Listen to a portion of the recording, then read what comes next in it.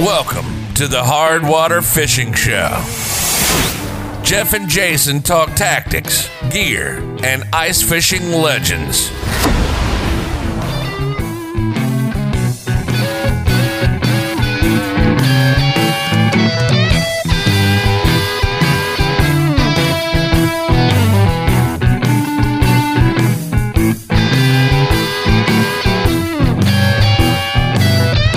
We are alive. Season 6, Episode 7. It is the first week of December 2022. And we are going to talk about a lot of things today. Red Lake. It's going to be a great show. Yeah, it's going to be awesome. So we're going to be talking about Red Lake, Mille Lacs, yes, and the St. Paul Ice Fishing Show. Yes, and fishing. And fishing, real fishing, live fishing. Real live fish. Yes. Fishes. All right, Jay, we got to the beer really quick. So what are you drinking tonight? Oh, good. So, I've had this before on the show, but I decided to bring it back. So, this is the original Pabst Blue Ribbon beer. Nature's, it's so small print. Nature's choicest products provide its prized flavor. So, why I decided to buy these is they have this neat artwork now on all the cans. Jeff, have you seen this? Ooh, wow. Look at it's like, yeah. Well, it's a little blurry because you're blurred, but oh, there we go. It looks like artwork. A guy kind of art. Oh, yeah. Yeah, so it's got like a skull looking dude in a suit, and they have like the names. This one was created by Tommy Tarvani. Wow, cool. And and they're pounders, so I don't run out that way. But here we go. Aha. Oh yeah, can't go wrong with a little PBR. The fact that it has the artwork make it taste better. It does. Yeah, it tastes more. So it's different. Like this is the artwork version of PBR. I feel more sophisticated. Oh, I see. Dude, a little more urban hipster. A little more urban. Well, so, and I don't know if this would be urban hipster or not. I'm trying to remember the name. I actually had some wine today, too, because I cooked with it. So then I had to try it out. Oh, I was trying to think the name of it. I think it's Snoop Dogg's wine. Snoop Dogg has a wine? He's into wine? I didn't know that. I think it was. I better double check because now I've said it on the show. Yeah, 19 Crimes is the name of the wine, and it's really good wine actually, for what it costs and what it is. So I think maybe that's the Martha Stewart influence. I have no idea, but yeah, he has his own wine label. Cool. It's a California wine. Just so you know, because there's pounders, and because how many did you buy a case, a 12-pack? How big? I just bought a 6-pack. Okay, so that doesn't mean you can, for the next 6 episodes, have PBR. You're going to have to mix it up. Mix PBR with something like what? Tomato juice? No, I mean a different beer. I've never tried that. My wife drinks that, and my mother-in-law. Yeah, Clamato, and they put clam juice in it. You ever had one of those? No, me neither. It doesn't sound good. It's a thing, though. You can buy them. I like my beer as beer, I guess. Yeah, so speaking of what kind of carpet beer did you there's no carpet beer today. I have a good one. Nice. Glad to see you're moving off. So it's from Minnesota. We're in Minnesota right now. And it is, I suppose, technically craft beer, but it's not like these new hipster craft beers or even like the new ones like your PBR. This is a August Shell Brewery beer, which was started in 1860, which I believe is one of the oldest breweries around. That is old. 1860s. That's back there a ways. Yeah. So it's from New Ulm, Minnesota.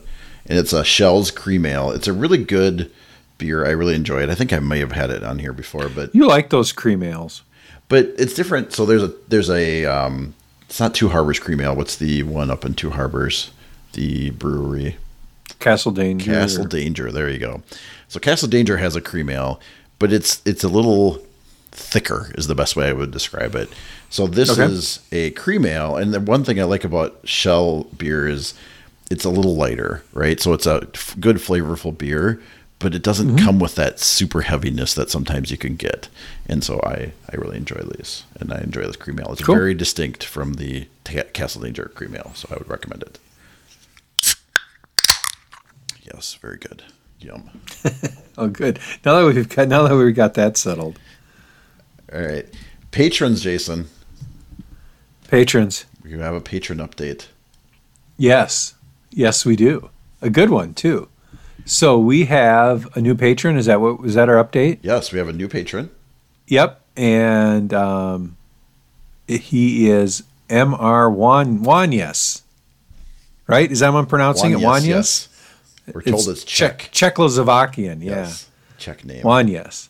So that's cool. So we want to really thank him for becoming a patron and supporting the show. It's awesome.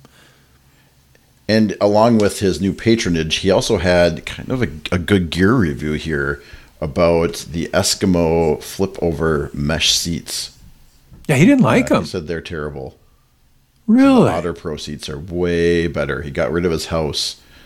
He had an Otter Cottage XT Pro, which is like a one-man, a nice, hefty one-man. You know, and I find that, I mean, I'm not going to argue with him because obviously I've never sat in an Eskimo one. I know I've sat in other mesh seats and liked them, so that surprises me. So that's good to know because I would have assumed they were comfortable. So I guess if anyone else has some experience in that way, maybe drop us a line and let us know. He said he's 6'2", so it's possible. I'm not 6'2", but I'm not a small person either. It's possible that maybe they work better for smaller people. I don't know. Or I've been in a lot of things where if you sit in it for 5 minutes, it's super awesome. But if you go in there for 4 hours or 2 hours when you're fishing, it might not be so awesome. Yeah. Yeah. How tall are you, Jeff? 6 feet. Have you measured yourself lately? Yeah. People shrink. I know. No, I'm still 6 feet tall. Okay. All right. Good. Good for you. Yeah. Because you're what, 6'1", Jay? Well, yeah, I used to be closer to 6'2", but I've been shrinking. Yeah, I don't know. So maybe I was a little over 6 feet tall, and now I'm just 6 feet tall. But I'm right there. So I know. Well, I'm still taller than you, so I'm questioning your 6 foot mark at this point. Yeah, you're 6'1", I'm 6 foot. Might be more 5'11". I don't think so. All right. Depends on what shoes you got your lift shoes on. I guess we'll have to have a measure off. Yes. I suppose. All right. So where are we headed now? What do we got next? What's next? Person right in here, Michael Meyer, who also a patron, who wanted to talk about fast snaps, and he doesn't like them. He does not like them. I kind of like them. He thought he lost a fish. I could see that. Like, I suppose, like anything, it's not enough test or not strong enough, it would bend. Maybe. I don't know, but I would be hesitant if it's going to cause me to lose a fish. I've used them. I mean, I've lost fish to knots before, bad tying knots. I mean, I've lost fish for many reasons. I just had an experience with this weekend, and why I still will continue to use fast snaps while I think Michael can continue to not to. That's totally fine. The ability to switch lures quickly when it's cold. And now that I'm maybe not as young as I am, and it's harder to tie knots with line that's hard to see, and those kinds of things. You haven't seen my solution to that yet. No, I have not. It's the most ridiculous thing. I think Matt might have taken a picture of me. What do you got, like jeweler's glasses on the end of your nose or something? I might have to out myself the next time. So there is a store in Chicago. That just one store in Chicago. There's just one, but this one's like it's the craziest store you ever saw. It's like something scientific. Anyway, it's just like a whole store full of crazy stuff. And in that store, they had a clip-on pair of like the magnifying glasses, right? Readers. But they're huge clip-on. They're like the size of my glasses are bigger, and they clip on like clip-on sunglasses. Okay. And I kid you not, so I've stuffed them in the side pouch of my Humminbird case, and when I need to tie a knot, I pull them out and I slip them babies on, and I can see like I'm 12. Wow. Yeah, they're great. So I'm thinking I look ridiculous, but it works. Form over function is what you're saying, or function over form. Yeah, I mean, I wouldn't take them out, on a date, but just to read the menu. I wouldn't like flip them out to read the menu. Just pick a number. You can get by with it at a restaurant. I'll have a number 4. You don't even have to. As long as you see numbers, you can just pick one. I'm picturing, in Star Wars. Have you ever seen Star Wars? Yes. It's one of the newer ones. They fly into this like casino kind of place, and there's this, I don't know, some kind of woman alien. I don't know how to describe her, but she has these giant glasses that go over her eyes so she can see, and they're huge. That's what I'm imagining. It's kind of like that, probably. Except a lot but different. It works. Yeah. It absolutely work. I'm telling you, I'll try to get a picture, and we'll have to put it on, me tying a knot with these crazy looking things on. But man, hey, if it works, it works. So I probably will need that anyways, but I'm going to say that I still going to use fast snaps. I used them this weekend, and I flipped off a lure and flipped one on, and then I didn't have to retie, and it's quite quicker, right? It gives you more options to be faster at different presentations. Okay. And also removes right, friction from you going, oh, I really want to try a new lure, but I don't really want to tie one on because that's going to take time. This makes that faster. Okay. We're going to come back. Remind me to come back to that when you give your fishing report. Show business. The best place to interact with us is on social media, is on Instagram and Facebook. You can find us on TikTok. We've got a couple TikToks out there. You can find us on our website, hardwatershow.com. We are on YouTube. You can find us there. Just search for us, or at Hardwater Show is our handle. You can email us at hardwatershow@gmail.com. And we also have Linktree, so HWFS is our Linktree address. Yeah. And this time of year, what really I'd love to get is we need more fishing reports. I think we need more fishing reports, Jeff. People should email us those. They should say what part of the world you're fishing in, and what you caught, and what you were using to catch said fish. So I'd love to read those, and we'll post them as we get them, or we'll talk about them on the show if we get them. So if we're just going off our own fishing reports, quite frankly, I don't know that we're motivating people to catch fish. Although I will say, Jason, that we might not be motivating people, and I'm not going to say there aren't people out there that can go out there and catch lots of fish every time they fish, but I actually think a lot of our experiences are more realistic, right? Setting expectations. Most people don't go out there and get a limit every time they fish. No, unless it's one. Yes, unless it's one. I don't know. I was on Mille Lacs. It was even one, and yeah. So yeah. Sometimes even that's a struggle. Well, and walleyes are a thing. You know, those I think both of us tend to really target walleyes. And we do. And some days, man, they're not having it. But we're going to keep trying anyway. We will. And enjoying it. So, do we have any fact checks? Well, I guess technically the Mr. Wanis gave us a fact check on the fact that we said his name wrong first time. And also about that. So we'll correct that. Yes, and that's the only thing I know. Did he get that in time though? Yeah, it was a couple shows ago, so it was a little. Yeah, post. no, it was out of date. You got to be on the deal for this. I mean, we'll put an asterisk by it, but really the information still stands. Yes. Unfortunately, including the pronunciation of his name. Yes. Well, we still said it wrong, whether it's fact checked. I know. I hate doing that. All right, so we have no real fact checks this time, but nothing. Not really. So we had some questions. Yeah, listener news, because we put our listeners first, or second, or third. Somewhere at the front end. It's at the front end of the show. This was a good question from David K. Is there a way to know if a body of water is spring fed? I haven't seen a notation on the Wisconsin DNR site when I'm searching new waters. Did I pronounce Wisconsin right? From Wisconsin? Is that how you pronounce it? I don't know. I'm from Minnesota. I'm not sure. How do you pronounce I am not qualified to say Wisconsin. Do you do a high Wisconsin? I just say Wisconsin. Wisconsin? Okay, anyway. But I'm not qualified. I'm from Minnesota. How can I? We need a Wisconsin listener to call in and weigh in on how you say Wisconsin. How to pronounce Wisconsin. Yes. All right. So he has a really good question. So how do you know if a body of water is spring fed? And after we got this question, I was kind of pondering that. So if it's a well-known lake, obviously then you can talk to the bait shop or something like that. So I thought, well, how else would you know? And then I got to thinking, well, one way to know maybe is if there's an inlet or an outlet. Now, that doesn't mean there might not also be springs on the lake.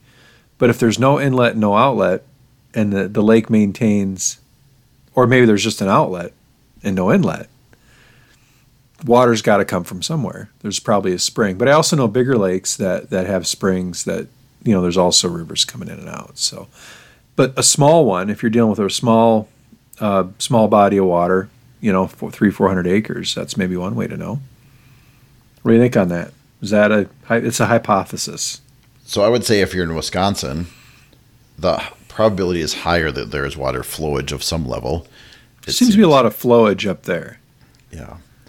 But, yeah, I mean, I would say bait shops, talk to people. I mean, I know lakes around me that are kind of known for being spring fed, and you have to be careful where even if it's later ice, you better know where you're going. Yeah. So this comes back to caution, I think. When you're fishing a new body of water for you and you're not following a bunch of paths of people, and you're going off kind of into the unknown, spud bar or ice chisel, yes, whatever you want to call it. I'll call it a spud bar, but you want to check, you want to just bring that thing and just whack the ice in front of you as you walk, maybe drill a hole. I mean, because if you're unfamiliar with the ice, you don't know what you got. And I don't know do you think this is fully about safety, or is it maybe about, is it better to fish by a spring? No, his question was about safety, okay. I thought, because he walked and he had told, if you remember the email, it was like feeling spongy underneath him a little bit. Yeah. And so he backtracked. And so it reminds me of that hardwater, or one of our hardwater trips where we went to that Spring Hole Lake and found out that it was spring fed. Yes. And it wasn't froze over. And it was like February. Yeah. And the lake was open. This little pond or whatever, it was open yet because of the spring. Oh, yeah. So, was that the one where we went into the middle of the woods and somebody buried their snowmobile up a hill? Yeah. Yeah. Was that whole, no, that wasn't me that time. No, but that was the whole debacle year. Some people would argue that some moving water is good for the fish, right? To keep it oxygenated, and fish like that sometimes, but be careful. And there's there's springs in a lot of these lakes. So yeah, you definitely want, or current. There's sometimes some current that's flowing through some lakes. And so there again, if you're not familiar with the lake and you're not seeing footprints and foot tracks, when ice should be good, I would just be cautious and make sure you have your picks and make sure you have your ice chisel and spud bar or whatever you're using, whatever you call it. Yep. And work your way out. That's the best advice I got. Yeah, I mean, maybe an expert at the assessments of lakes would know more, but I haven't seen anything good. Sometimes a map will say spring, though, on it. Have you seen it? It will. Map? Sometimes, yeah, I've seen some of those. But, to translate that, so you're looking at that, unless you have it on a GPS, and even then, to translate that into something I'm gonna trust, to say, yes, right here it is, because how far out or, right. From that area. I don't know. Be careful. So the real answer, the short answer is there isn't a good way. So check and be careful. Check. No. Yeah. If you don't know, check. Better than going swimming. Next, Jake R. That's a nice fish. It is a nice fish. Sent a brown trout, 28.5 inches, about 13 pounds. Holy cow. And you know what's really cool about this one? What's that? He caught it on 4-pound test ultralight stuff, fishing for perch. Yeah. Now, my only question is, why would you fish for perch if that thing lives in the lake you're fishing in? Well, sometimes you fish for whatever you're fishing for that day. I know. Well, yeah, I suppose. I'd be fishing for that thing. Holy cow, that's a big fish. We gonna throw that one up on the internets, Jeff? For sure. Yeah, those trout. We're gonna have to maybe combine forces with Olson and go trout fishing. I'm sure we could get him on board. I suspect it might involve like Utah or Wyoming in elevation or something. But gas up the Yukon and roll, man. There you go. All right, yeah. So that's listener news, but we can move on to fishing report now, Jay. I'm excited. So can I go first? Of course. Let's talk about what lake are you talking about, Jay? Well, I'll get to that. Okay. All right, so let's hear your fishing report. So as I think people knew, I was going to head to Minnesota for the St. Paul Ice Fishing Show. And we kind of alluded to a little foreshadowing that I might not end up there. My younger brother, whose house I was going to stay at, had posed a question of, hey, we should go to Red Lake. And I think he was maybe kidding, but you shouldn't say stuff like that to me, because then I set in motion all sorts of plans to do so.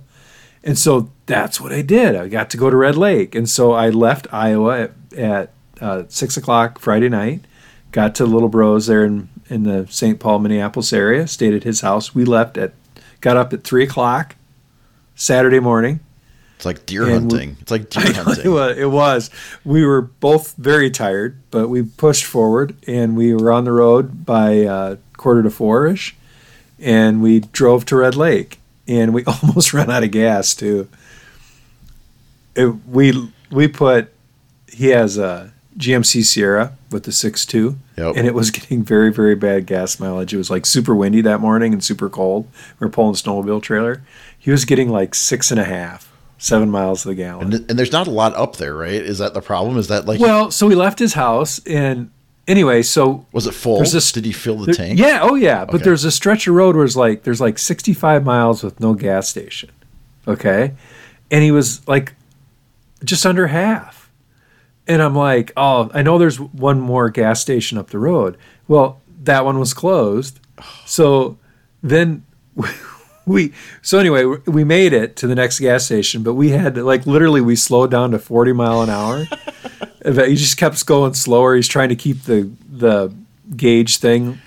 Was that like economy thing? The instant read above 12. Because we're doing I'm Googling how many miles, how many gallons of gas fit in this truck. 24 is the answer. He put in like 23.75 gallons of gas. Wow. In the truck. We even went so far as we folded the mirrors in. Wow. we were getting it. We were streamlining as much as possible. But anyway, that's not. So he doesn't have that. Those trucks don't have a bigger gas tank than that? No, it only has a 24-gallon tank. Really? With that? Yeah. Oh, wow. I never would have guessed that. Yeah, so when you're driving, you're moving with a snowmobile trailer in extreme cold. It was 3 degrees out.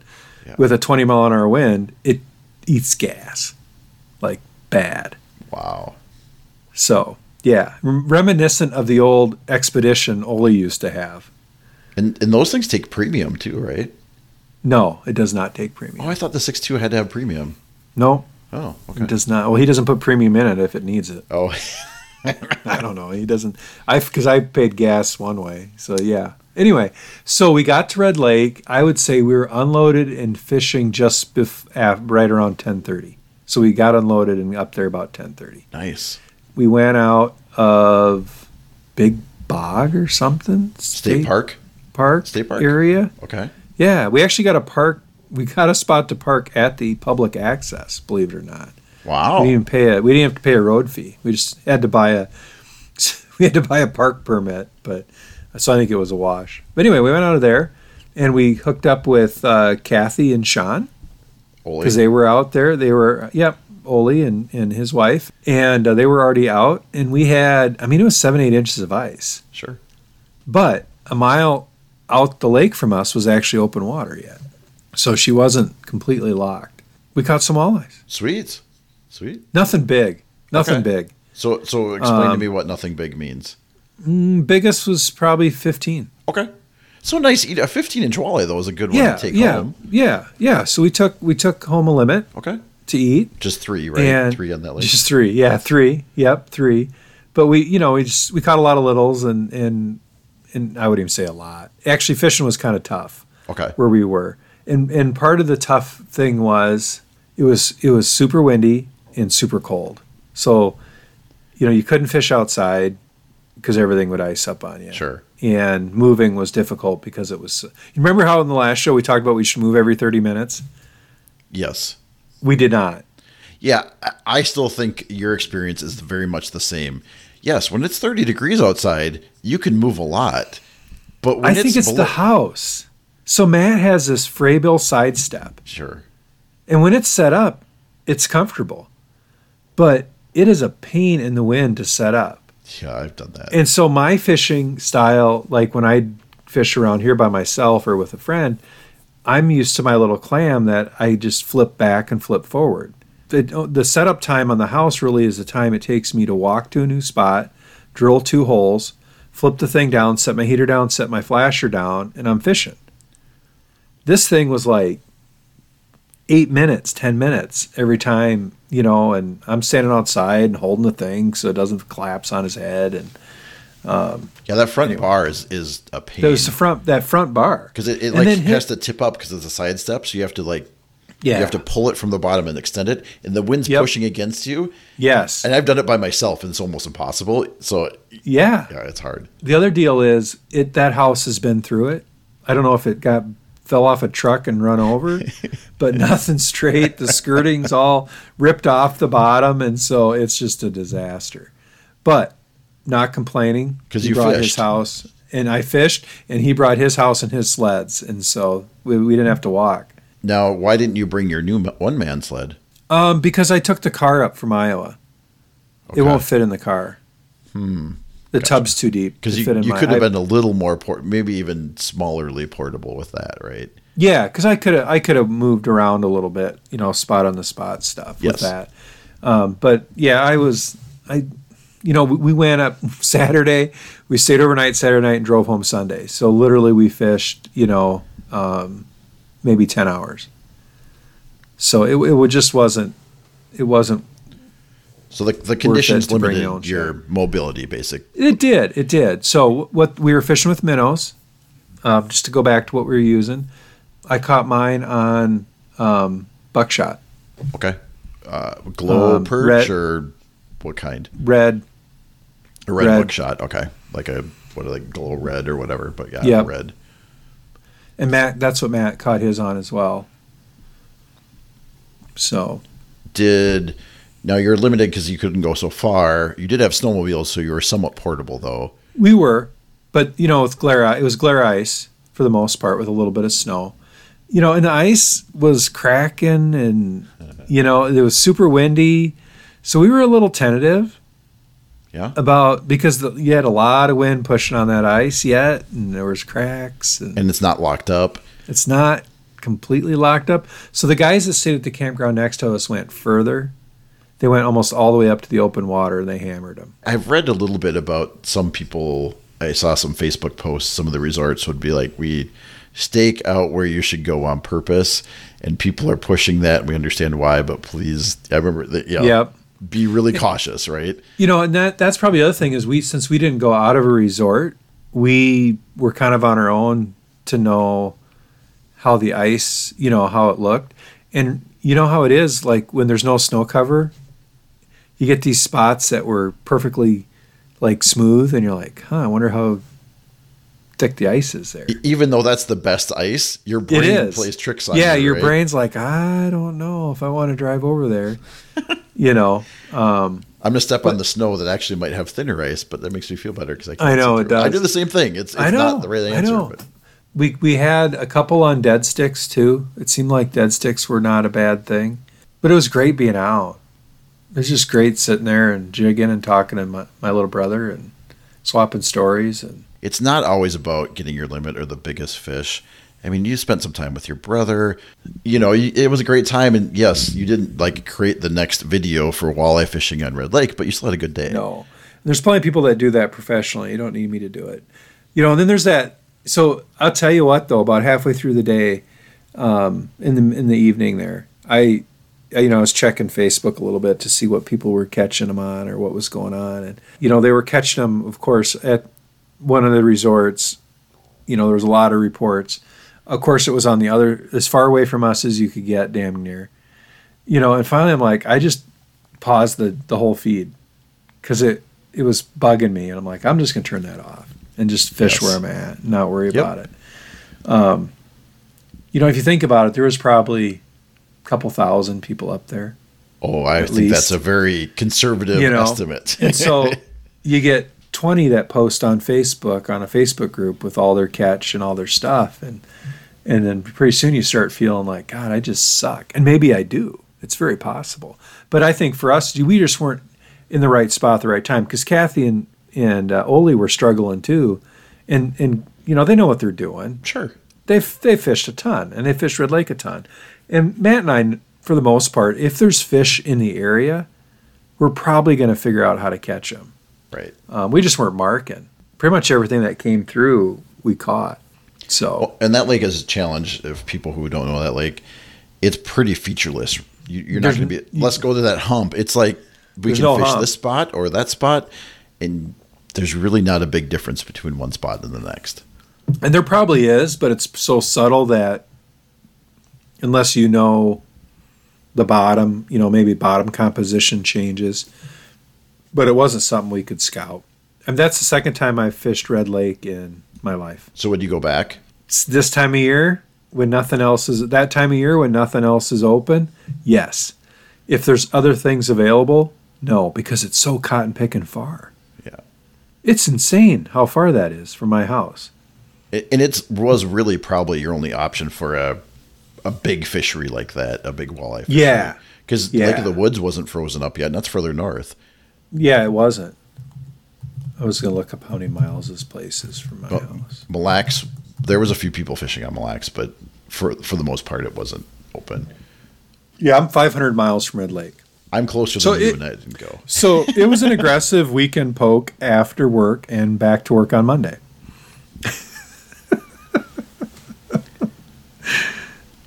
So was there anything like surprising? Did you learn anything from while you were there that you're like, oh, I should remember to tell people about this? I think it's managing expectations. I mean, so I wish we would had done a lot better. I wish we had caught bigger fish and more of them. But on the end of the day, we went to a lake. I fished twice. The second time I fished it in 20 years, and we caught walleyes. So really a good trip. I mean, I can go to some lakes and not catch walleyes and fish it 10 times. I know. So, no, we had a good time. Other people can too. That's not just a me thing. Yeah, I know. Yeah. No, any nuggets of wisdom? I did, so that I'm trying to think what my coat is. Isn't that a striker coat that I bought? Yeah, it was. Mm-hmm. My coat. It was not. It was super windy, and it was letting wind through. Ooh, I've been there before. That's not good. So I was disappointed in that. Yeah. I was a little surprised because my car, like compared to my standard Carhartt, which isn't windproof. I mean, Carhartts are not windproof like that. They're more so than the Striker was. Yeah, so that was interesting. The bibs, though, because you have bibs are awesome. Bibs are good. Yeah, the bibs were good. So if you were gonna do it, you would go get a clam jacket again. Maybe, yeah. And what level? Do you remember what level? I know there's different, like... I got the cheapest one. Okay, so it's the cheap... in their defense, I bought... Yeah, I think I paid $100 for it. But that was on sale, like clearance. That was on sale. Yeah, it was a clearance was $100. So yeah, it's still their lowest. It's probably still a $300 jacket. Retail. $200. Okay. Yeah, I think it's $200. But for $200, it shouldn't let wind come through and get you. But from a fishing perspective... It was just scraping out. Yeah.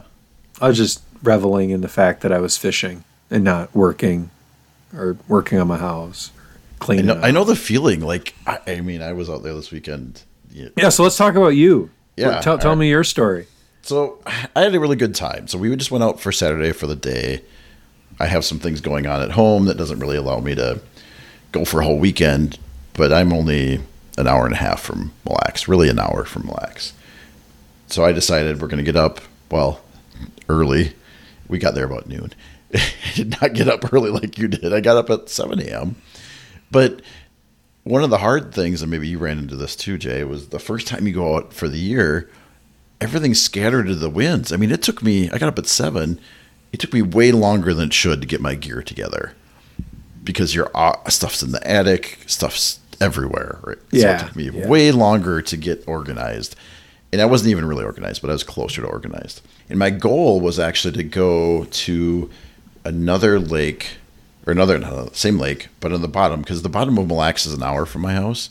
The top of the Mille Lacs is an hour and a half. And I usually fish on the north side because that's where the Red Door is, and that's where my ice shack is, and that's just usually where I go. I'm like, well, we're doing a day shot. I'm going to go on the south end. KJ's is a resort down there. And I was going to go there. It's in a bay. It's an Isle Bay. It's really south. I've never been there before. So we went up there, and there was maybe like 1 or 2 shacks in the ice, and I couldn't figure out how it worked. I don't know. It's like I went there. There's a park with, kind of like the Red Door. It's different, and I'm looking for like the office or the main place. Sure, a place to check in and pay your money. I didn't see anything. I saw nothing. I saw a small walkway and a couple cars parked on the side of the road, and I'm like, I don't know. It just didn't look like a place I could go. The other thing, and you'll see this later on, the ice formation on Mille Lacs is crazy weird this year. It was real. Those pictures were nuts. So anyways, we ended up going to the Red Door because, yes, it's another half an hour, but I know it. I know the people there. I already have paid for my pass for the year. I can just go up to Red Door. So we drove another half an hour and went to the top of the lake. And we get to the lake, and for the first 50 feet from shore, it is broken up ice.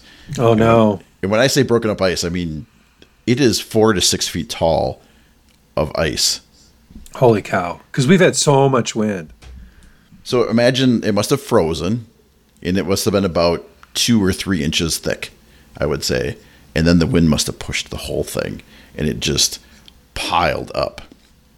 We drove by, my son went with me, and he's like, we watched this guy from a public access walk over this.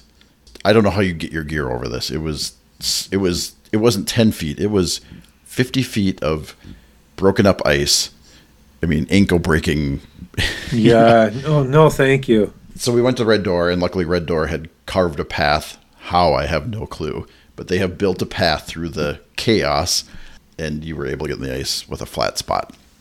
Wow. So, thus, it's nice. It was a sight to see. Noah thought it was the coolest thing you've ever seen in his life. He was climbing on it. Very cool. Breaking on it. It was a sight to see. And I'm not lying when it was 6 feet tall. It's crazy. So we got up there. We went out just first break. They only let people walk out right now. There was a couple snowmobiles from close by people. As far as I know, Mille Lacs was locked up, but we were in probably 6 inches of solid ice, I would say. Yeah, that's good. Everywhere I went, there seemed like plenty of 6-inch ice. Still not to the point where you're like, you're still like, ooh, there's some clear ice. Let's walk around it. Or, there's a couple cracks you can see that had frozen over, and you kind of gingerly walk over those. The ice was generally pretty good. I did bring our Yak Tracks. I don't know what. Yeah. Ice yeah, cleats. I use them. Yep. Those saved my butt because it was slick enough out there. And yep. I've fallen too many times, so I was glad I got those. Noah and I both had those on, and that was important. So we got out there, and it was a beautiful day. It was like mid-30s. Still cool. But that was just this past weekend, right? Yeah, this is just the Saturday. This Saturday. Yesterday was, it's real balmy out here. We're losing all the ice we gained. The nice thing was I didn't set up the shack.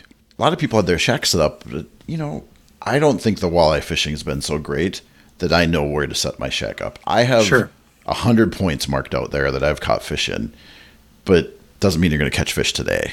Yep. I know some structure that I usually fish, and everybody else knows that structure. There's shacks sitting right on top of it. Mm-hmm.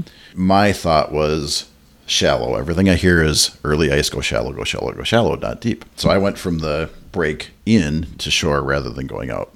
And we just kept on drilling holes. We'd fish it for 10 minutes. I'd set up Noah. I'd drill 2 holes. He'd get set up, and we'd fish, and then I'd move him, and we just kind of hopped around, right? You're on program. Yeah, that's good. It was nice enough, though. To your point, when the weather's nice, you can do that. You can do it. And you should. And Noah caught one. So I'm like, okay, well, it was a couple hours after we got there, and we've been I was like this close to doing the big move because I wanted to try a different spot. And I'm like, well, if we don't get anything here, of course, when you say that, then you catch a fish, right? So and now you're locked in. We'd been there a few hours, so Noah catches this fish, which was awesome because he caught it by himself. Sometimes when you catch fish with kids, you get one on and you hand him the rod. I was overfishing a different hole, and he, oh, there's a fish. Oh, I've got him, so he got it in, fully did it himself, which was awesome. Very cool. And so Proud dad moment. Yes. That's he knew how to get it out of the hole, and it was awesome. He knew how to read the flasher enough to tell that there was a fish in the vicinity. So we set up camp because he's like, I'm hungry. I would like to eat. I'm getting a little cold. I'm like, well, we caught a fish here. This is probably our best bet because we got there about noon, and we left about 6:30 we stayed through the dark, prime time, and then eventually went home. And we didn't catch another fish there. Oh, that's so tough. Didn't mark another fish. I shouldn't say that. We marked a few fish right at prime time. But it was a great day, to your point. We caught one. It was a nice fish. He thought he was very excited because a 16-inch walleye is still a respectable fish. Yeah, absolutely. He was excited and had a great day, and we got to hang out, and it was beautiful outside, and we got to get out in the ice. The joy of spending some time with your kiddo where they're not glued to their phone and they're you're doing something together. Those are treasured days. So I'm glad you're able to do that. That's super cool. And I did get the new rod out. And you're going to talk about that more when we talk about the. I did. Yeah. But the new rod is super sensitive. You like it? Yeah. That part was. I'm like, ooh, I've never felt fish bites like this before. I mean, quite literally, it was that. Get me for my birthday then. Yeah, exactly. Although, and we'll talk about the reel. The reel, yeah, I don't like that reel. It's a Kumo reel. Yeah. I compare that to my Pfluger President. For the money, kind of the gold standard, yeah. Pfluger President, I will take every day over this Kumo reel. Really? So, the handle that you crank, the friction's wrong. It's on too tight or something, so when you have to crank it hard. It's really weird. Think the grease is wrong? Maybe. I don't know what it is, but my impression was like, those Pfluger Presidents are like butter. They are. This was not butter. This was like sand. Yeah, I wonder if the it's got bad grease. You should bring it inside and see if it is hard. Like set it in a house and warm it up and see if it does the same thing. I'd be curious to know. I don't know. So that was an impression that I loved the rod, the reel.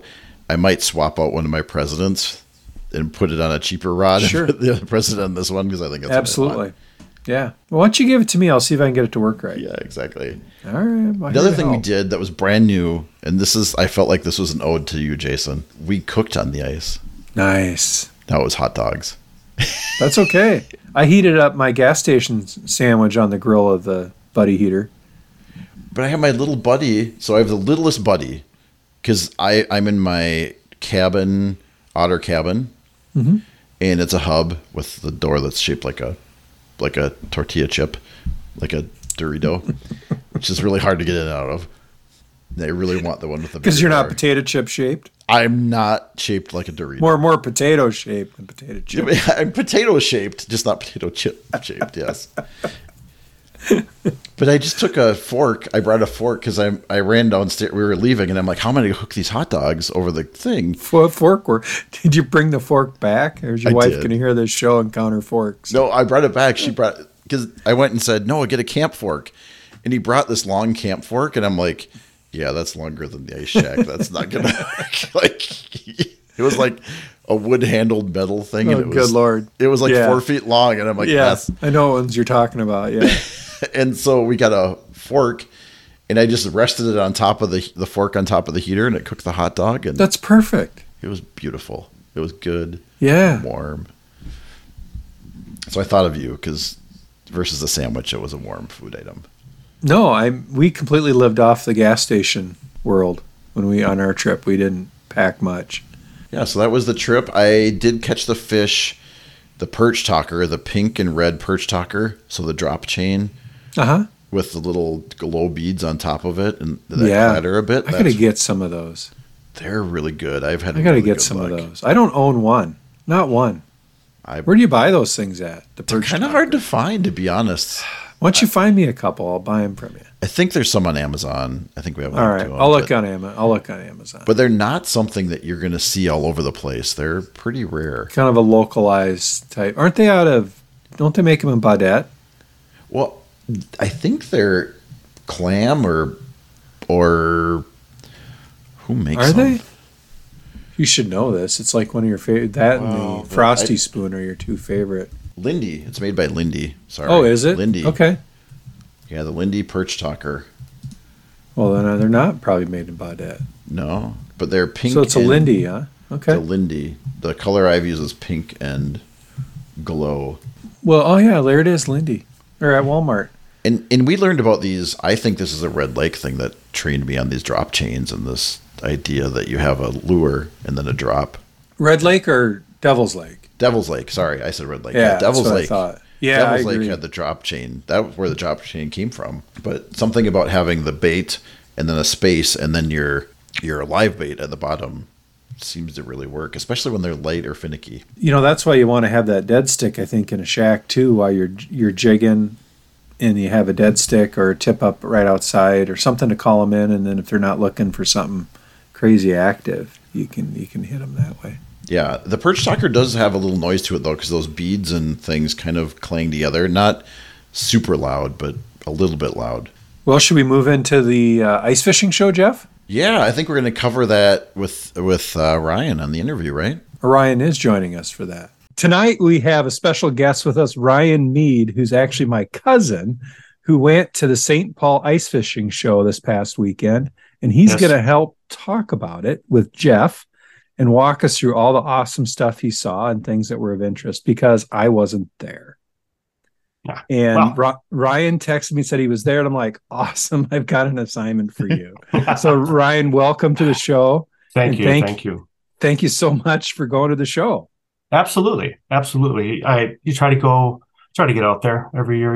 It's the ice fishing has not been like a real love of mine growing up, but over the last probably 15 years or so, it's really kind of taken off for me. So, and my father-in-law really loves the show, so we try to get down there once a year, but lots of really cool stuff. So what's the first thing that caught your eye and you're like, holy cow, this is cool? It's not a real shock in my immediate family that I love Humminbird, the fish finder and stuff. And I've been really like trying to save my pennies and go after one that I can use interchangeably with water and ice. And so Humminbird came out with this ice kind of product. It's brand new. It's the Helix 9 MSI GPS for G4N, but it's it's a bundle. So, but the really cool thing about this one is the transducer is kind of a big old stick that you stick down only a couple of feet under the water, and it will give you like a 30-yard all the way 360 view of what's around. Yeah. So tell us more about this. It's so the screen is the 9-inch one. I asked about like the 7 because I really kind of was looking at the 7, but it didn't come that bundle in the 7. But it's a 9, and it basically has all the bells and whistles that the one that has the I forget all the acronyms, but the down and the side views. But this kind of technology I had not seen before. It's not like a regular, like Vexilar where you just have that little bomb transducer that you flop down. This one, it has that, but it also has this like, it sort of looks like a trolling motor, like on the front of the boat. Quick screen share, and I'll show you what I'm talking about. Oh yeah, absolutely. Do a screen share. Yeah, let's do that. Because I don't know any of the acronyms and all that stuff. So yeah, they don't make it easy either. Yeah, no. I just, I do know that if you go after the one that you want, the down and the side views, it's the two separate ones, and that's all I know. I don't know any of the actual acronyms or whatever. This is what it is. Now, this is the thing that's brand new that I've never seen before. This guy here. Wow. Yeah, that's the Mega Live, dude. Okay. Yeah. So, I mean, so this isn't a brand new product? It is. The stick thing, I think the stick thing is because this one, and if we had more time, I'd jump on YouTube. I'm sure they got a video, but the rep showed me, and on your 9-inch, you literally can see, and he showed me a live school of crappies, like 30 yards away. Yeah, you've got the scope. Yeah.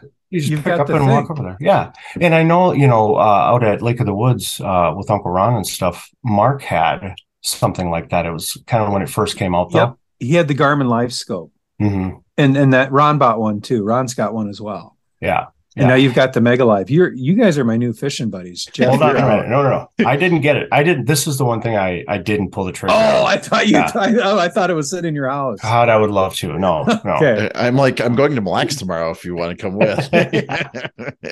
Yeah, I've got my eyes on it, but it's a little bit too rich for my blood at this point. But so that's really impressed you. The Mega Live really impressed you. Absolutely. It really did.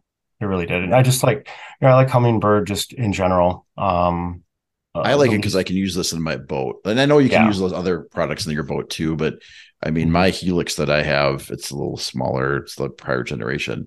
It doesn't do what this does, but I take it off my boat and put it in my ice house or in my caddy in the winter too. So but not nearly as cool as that. Yeah, I was pretty excited to see that. So that honestly, like when I walked downstairs, Humminbird was pretty much, there's Clam and then Humminbird is kind of right there. And so that literally was kind of my first stop, but otherwise, I don't know, Jay, I mean, it was not too crowded. I went on Saturday. It was cold, but that shouldn't deter anybody away. It's an ice fishing show. The problem was the Wild, exactly. The Wild played at the same time that I was there. So day game. Day game. So I had to park about 17,000 miles away, but that's pretty far. But other than that, like it was, it wasn't elbow to elbow. I was able to stop and really kind of talk to reps and not have to sit and wait in line or all that stuff. So yeah, it was really cool. I found an organization that this isn't new, that really focus on veterans and providing outdoor experiences and sending them to like resorts for ice fishing trips and stuff like that. So I talked to a guy there for a little bit, and that was really kind of cool to see that there's products or organizations out there that do that. So, do you remember the name of the organization? Yeah, in fact, I do because I signed up just to kind of do a little bit of donating here and there if I can. Cool. It's called Hometown Hero Outdoors. Okay, that's a new one. Yeah, I haven't heard of them. Okay, Hometown Hero Outdoors, very cool. Yep, Hometown Hero Outdoors, and it's if you guys want to check it out, it's theirname.org, and I was really impressed, so cool. But Jeff, what do you think? I mean, so you went on Sunday, right? I did go on Sunday. Yep. I was going to go on Saturday, but life gets in the way sometimes, It does. Yeah. And there's a little bit going on in my house right now. So I got out Sunday, which I was kind of excited. I got there Sunday morning and it was pretty quiet. There's people there, but it was, like you said, I've been there before on a Saturday where like you were like crammed in there. You felt like you could barely move, and it wasn't like that. There was space. I could go talk to people generally who I wanted to talk to. So it was a nice morning. I got a cup of coffee, an okay cup of coffee.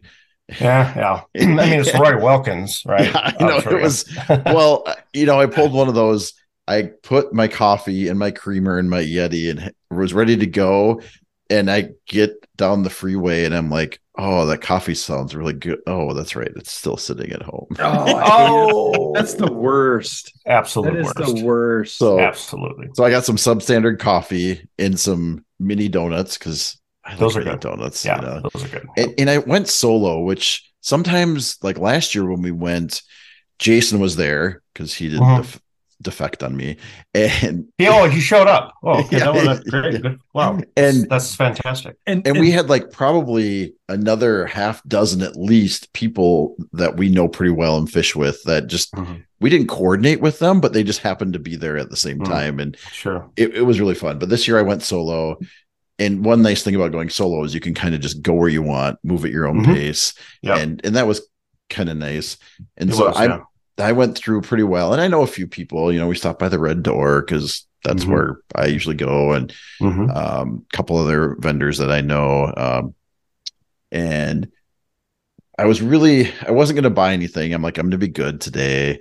I'm just going to go to the seminars, right? Because the seminars are where you learn everything. Jason's taught me that. Oh yeah, you got to go to the seminars. I didn't get too many seminars because I still had kind of a tight time frame, even though I was there in the morning by myself, so I couldn't stay for some of them. I attended one, but I think I really wanted a new fishing rod. I was trying to focus my capital improvements on finding things that are closer to the fish, because sometimes I buy gadgets and stuff and they're cool, but they're not necessarily things that will help me catch fish. So looked around. I was looking for a custom rod, checked out a few of the places. One booth I stopped by, it was really cool. They had a custom rod, and the going price seems to be about $130 for a custom rod. Yeah. That's about, I mean, like, not everybody was the same price, but that was about the price point I looked at. But the cool part was this rod had like spring eyelets. I'd never seen this before. They kind of would like, he said you could flick them. So if you got your eyelet frozen, you could like flick the eyelet and it would break the ice off. It seemed kind of cool. Yeah. Ultimately, I didn't end up getting that one because I always like to, when you're at the show, the nice thing is everybody's there. So I like to, I'm looking for a custom rod. I want to check some out. And so you check out a few of them. They're all there, right? That's the benefit of being the show. So ultimately, I ended up getting a tuned up custom rod when I was there. So I was probably, I did. I got a brand new fishing rod. So that was kind of the big thing I did. And I got the 30-inch precision is what it's called. They have, the nice thing about tuned up custom rods, and they don't sponsor us or anything. It's just what I found is they I don't know, they just had a really good booth. It seemed, I've heard they have a podcast too, so I've heard them a little bit, and I just liked it seemed like the right thing that fit me, and it was 15% off. So but everybody had a deal. To be honest, everybody had a little bit of a deal when we were there. Whether it was, so they were like 130 price point, but then they give you 15% off for being at the show. So, so I got that. It's a 30-inch precision, but they have kind of nice thing. Their rod line is and if you go to their website, you can see this. But they have, I think, 6 or 8 kind of ice fishing rods that they have. But then they have a guide. And it kind of shows you, like, if you're a pan fisherman, this is the kind of rod, and it's a little more noodly rod. And then they have ones for, like, if you're a lake trout fisherman, this is the rod for you. So they kind of had a rod that fit into each purpose, if that makes sense. Yeah, absolutely. And so I like that, because it wasn't, sometimes I look at rods and I'm like, I don't know which one I want. And they're like, well, what do you fish for? What do you do? And I'm like, well, I fish for walleyes a lot, but I fish for everything. But today I was like, walleye rod. I fish on Mille Lacs a lot. Like this 30-inch precision would work well. So that's what I got. Cool. And I paired that with a Akuma reel, a C10 Akuma reel. I haven't used an Akuma reel before, but it also was 15% off. So it came with, I'm like, well, Jeff's price point, 15% off. Yes. So it all kind of went together. And today I actually strung it up because I'm going to get out on the lake tomorrow. Then you get into line. You're like, okay, so I got this rod. I got this new reel. What line? So I bought some Suffix 832 ice braid. I'm going to put on there, 4-pound test.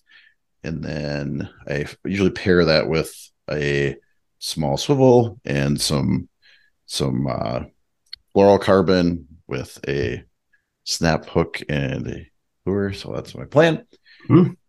Jeff's the planner of the group. I see that.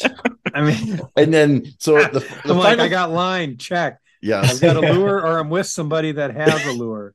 Check. So then I have all this, and the other thing, it's always a challenge. So you get this rod, and most of the custom rods don't come with reel seats, right? That's not usually, that's just a really nice cork, and you attach your reel onto it. And I'm like, okay, what's the deal? How do I do this? And, electrical tape. Well, no, actually, you're wrong, Blue painter's Jason. tape, if that's what you have. Blue painter's tape. Well, anything will work. But we've been through this, Jason, and we've tried those rubber bands. So they actually went away from those, and I've had mixed feelings about those. Some people say you put 4 on there, 2 on each side, but I've kind of fished those rubber bands, and it felt like my reel was going to fall off. I don't know if you've had that experience, Jason. Remember we no, I don't like them. I just tape them. I went back to tape and everything. Yes. Okay. That was my Ryan. Do you use any of that stuff at all? No, I mean, zip ties every once in a while.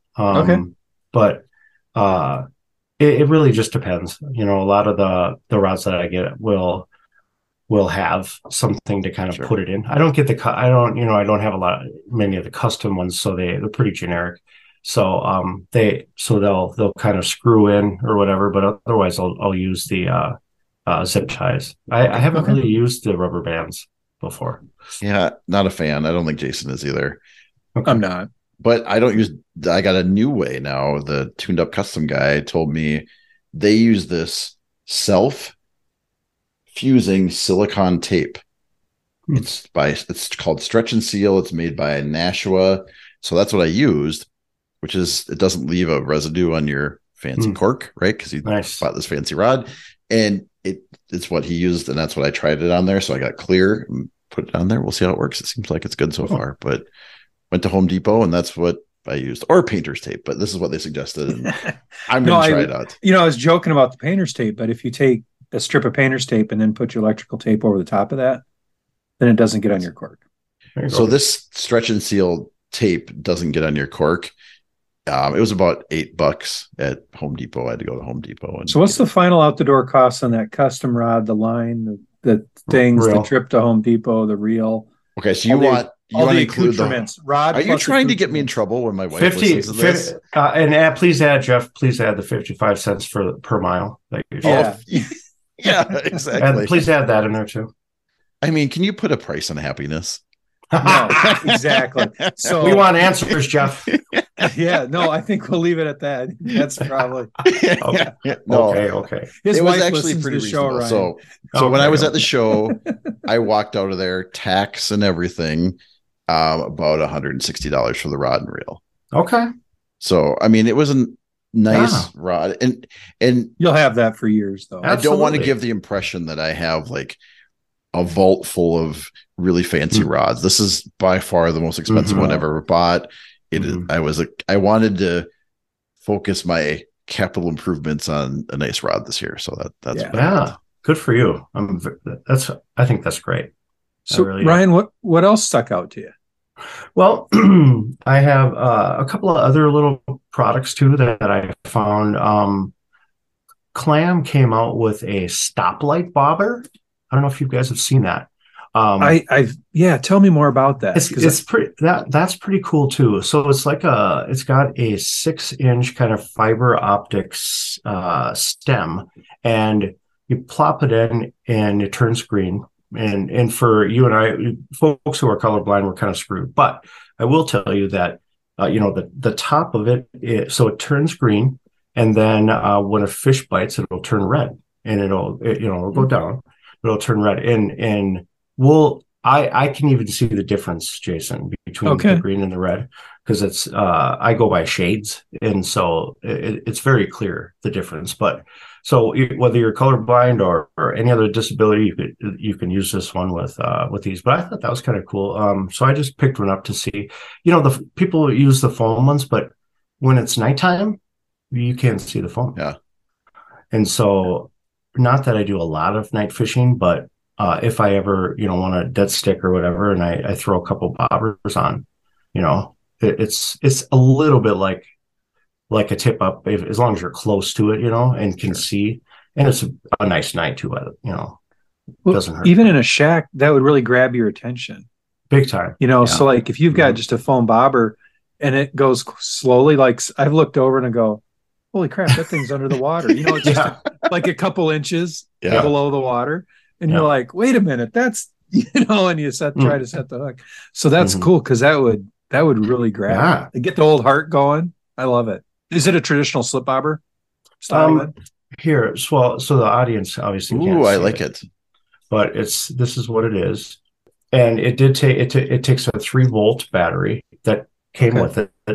And then you just plug it in, and then you hit the water, and the top here turns green. And then when the fish is on, you could see here's the red ones start blinking. Okay. So they don't just turn on; they start blinking too. Oh wow! How tall it is? That's like it would stick way above the hole too.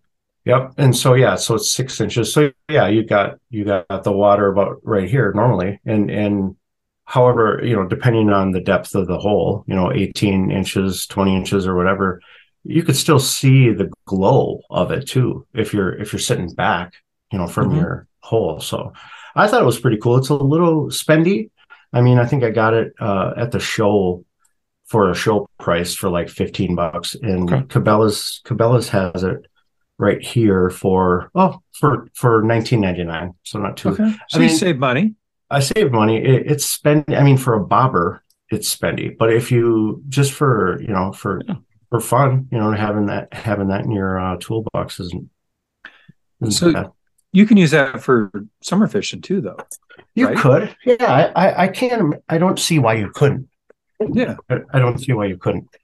In fact, even reading the description, it does say that you can do it. Obviously, during the day if it's overcasty, and then at night. But yeah, ice and open water. That's cool. So, yeah, I like it. That's a good find. Absolutely. And then real quickly, like I found this, because I listen to your guys' show, and I think it's really cool for like your followers or your fans, or however you guys address them.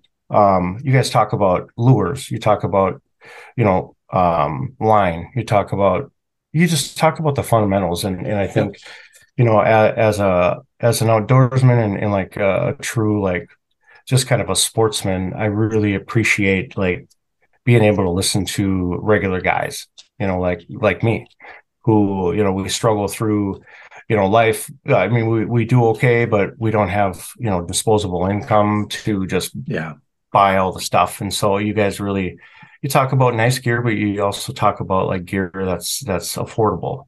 When I talked to you, Jay, when I got there and found out that you had left Jeff out to dry, he did. Yeah, he felt a little guilty. I could tell he was like, he was a little guilty, but he still went. When I knew Ryan was there and he's willing to come on the show, my guilt just evaporated. Just gone. Yeah, like, that's why I'm here. I got a guy on the inside. I was so excited about that. Anyway, all that to say, I have this lure that I want to check out. It's called micro LED. I'm sorry, spoon. It has a, when the glow in the dark ones where you have the little tool that you push the thing in and then you can interchange them. It's the same concept, but this one also it also blinks red underwater. Okay, cool. And so it's just kind of a cool thing. I really like. I got the 1/8 inch one, and or 1/8 ounce.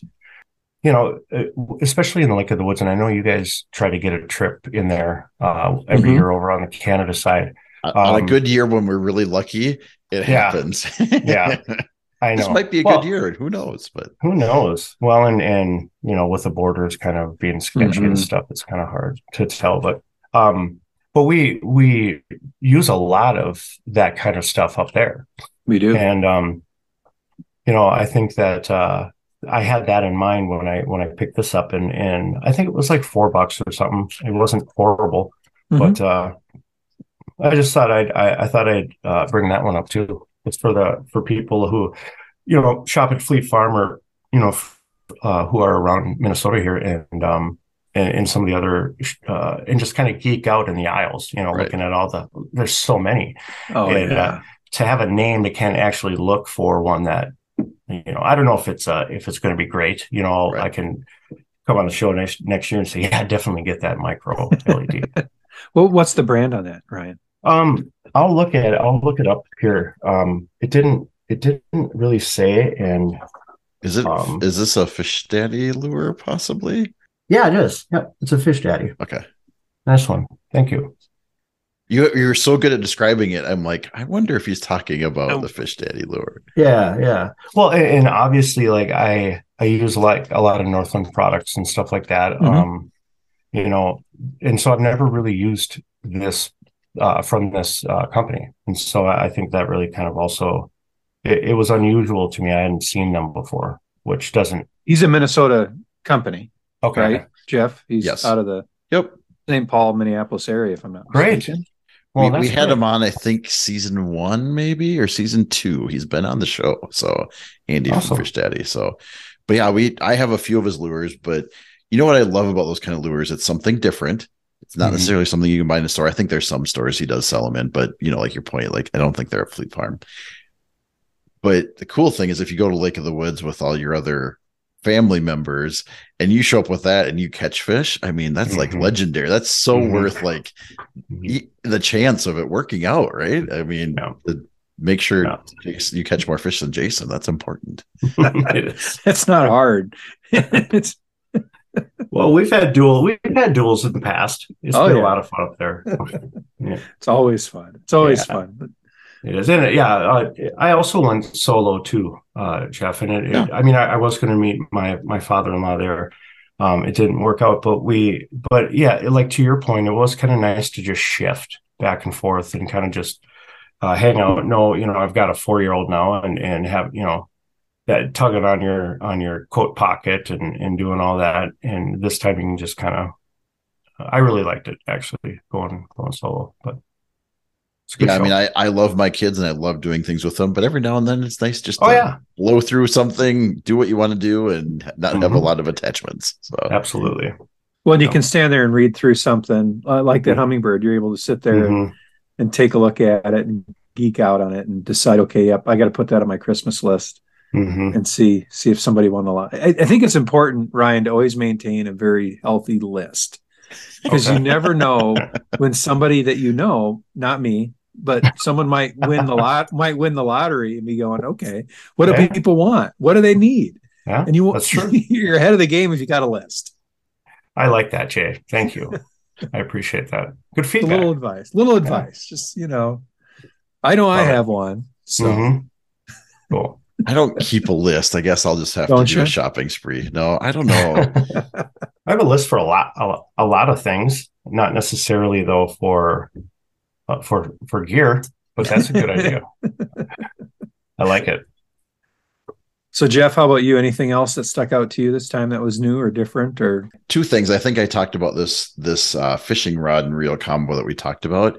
I have a picture of it. I should have shown you guys. I feel like Ryan was doing such a good job of showing it, and I forgot to show. So I'll have to let me share a picture really quick.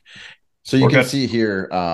This is the combo. If you can see that. Okay. So there's the reel. There's the ice braid. There's that stretch and seal stuff. Okay. Tape, and then there's the rod there. So, I mean, I just took a picture of it. It doesn't really look like much. It's just a fishing rod, but it's a good one. So cool. All right. So there's one other things I want to talk about. I just wanted to share that with you. So that's what that looks like so people can see that.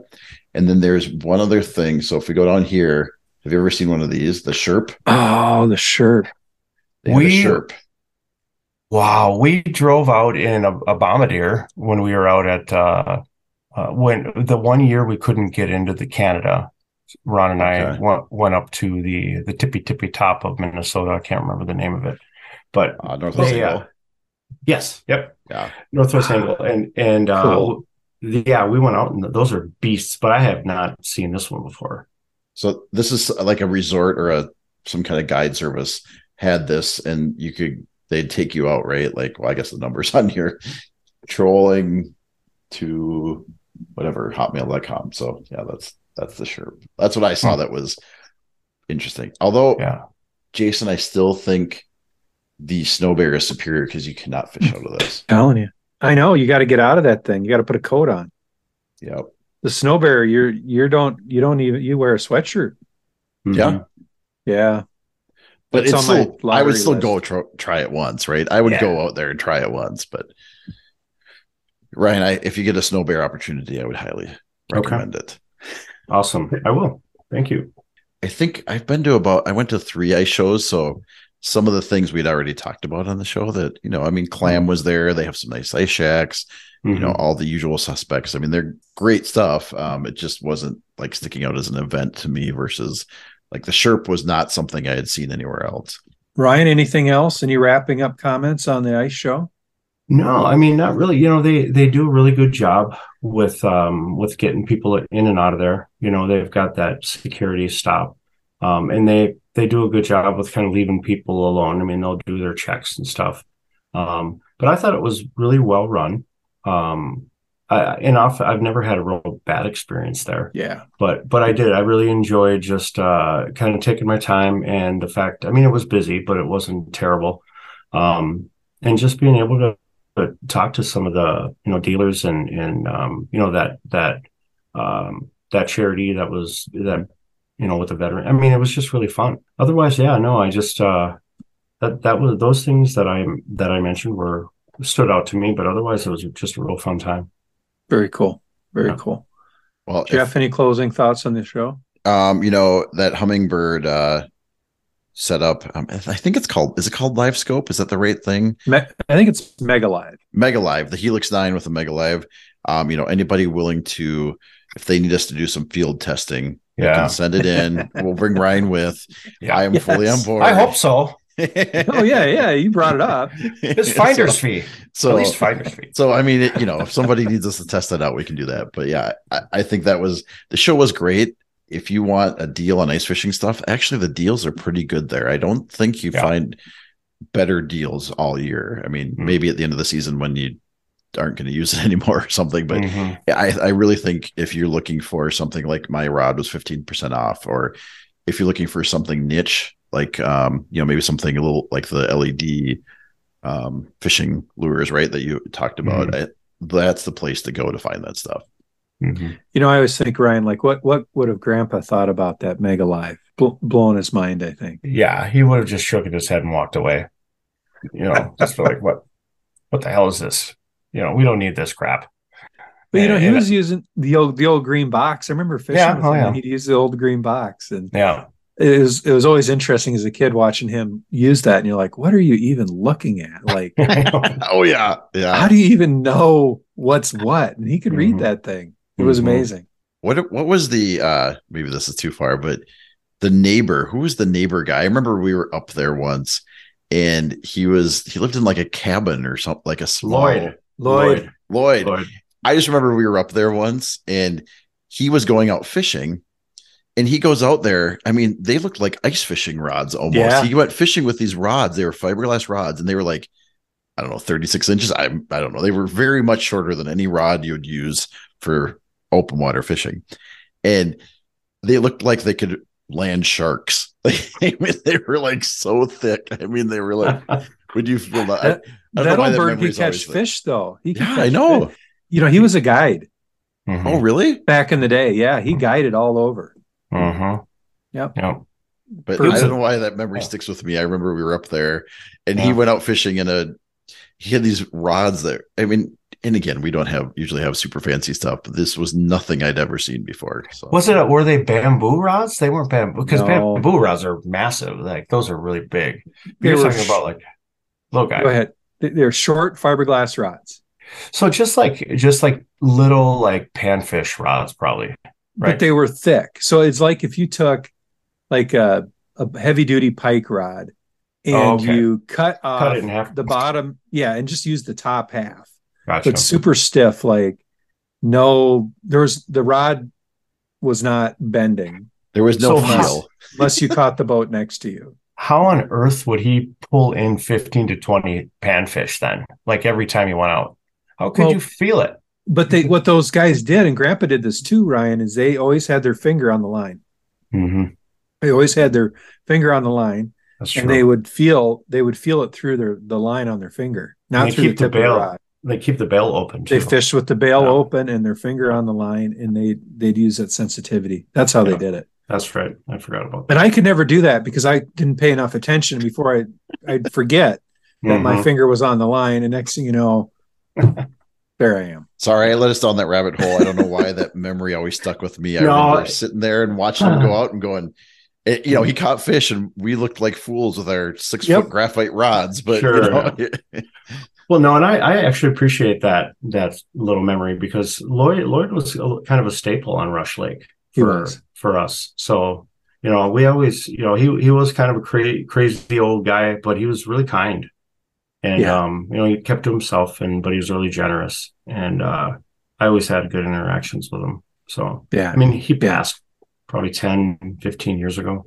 Yeah. It's been a long time. Yeah, it's been a while now, but he was a good egg. He was just such a character. Okay, so now we need a real legend. I got us down a rabbit hole. Well, that was Lloyd. Lloyd. I wish we had more Lloyd. I mean, because Lloyd was a legend, but Ryan has prepared.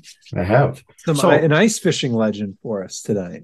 Yeah. So in that theme, it's a perfect segue because in when we did that podcast at Lake of the Woods, I mentioned it a little bit, but I'll be a little bit more in depth. I went spearing with Grandpa. It was the only time I ever went spearing in my entire life. And I've been fishing with Grandpa a million times, but mostly open water. But this was a very, very unique. And I talked to my mom about it, and I think I was around 9 or 10. Okay. So he lugged me out there. It was just he and I into his dark house. And he took his chainsaw out, cut a big old square just right out of the ice, had a couple of picks. And Grandpa, he wasn't a real tall guy, but he was a bull. He was a monster.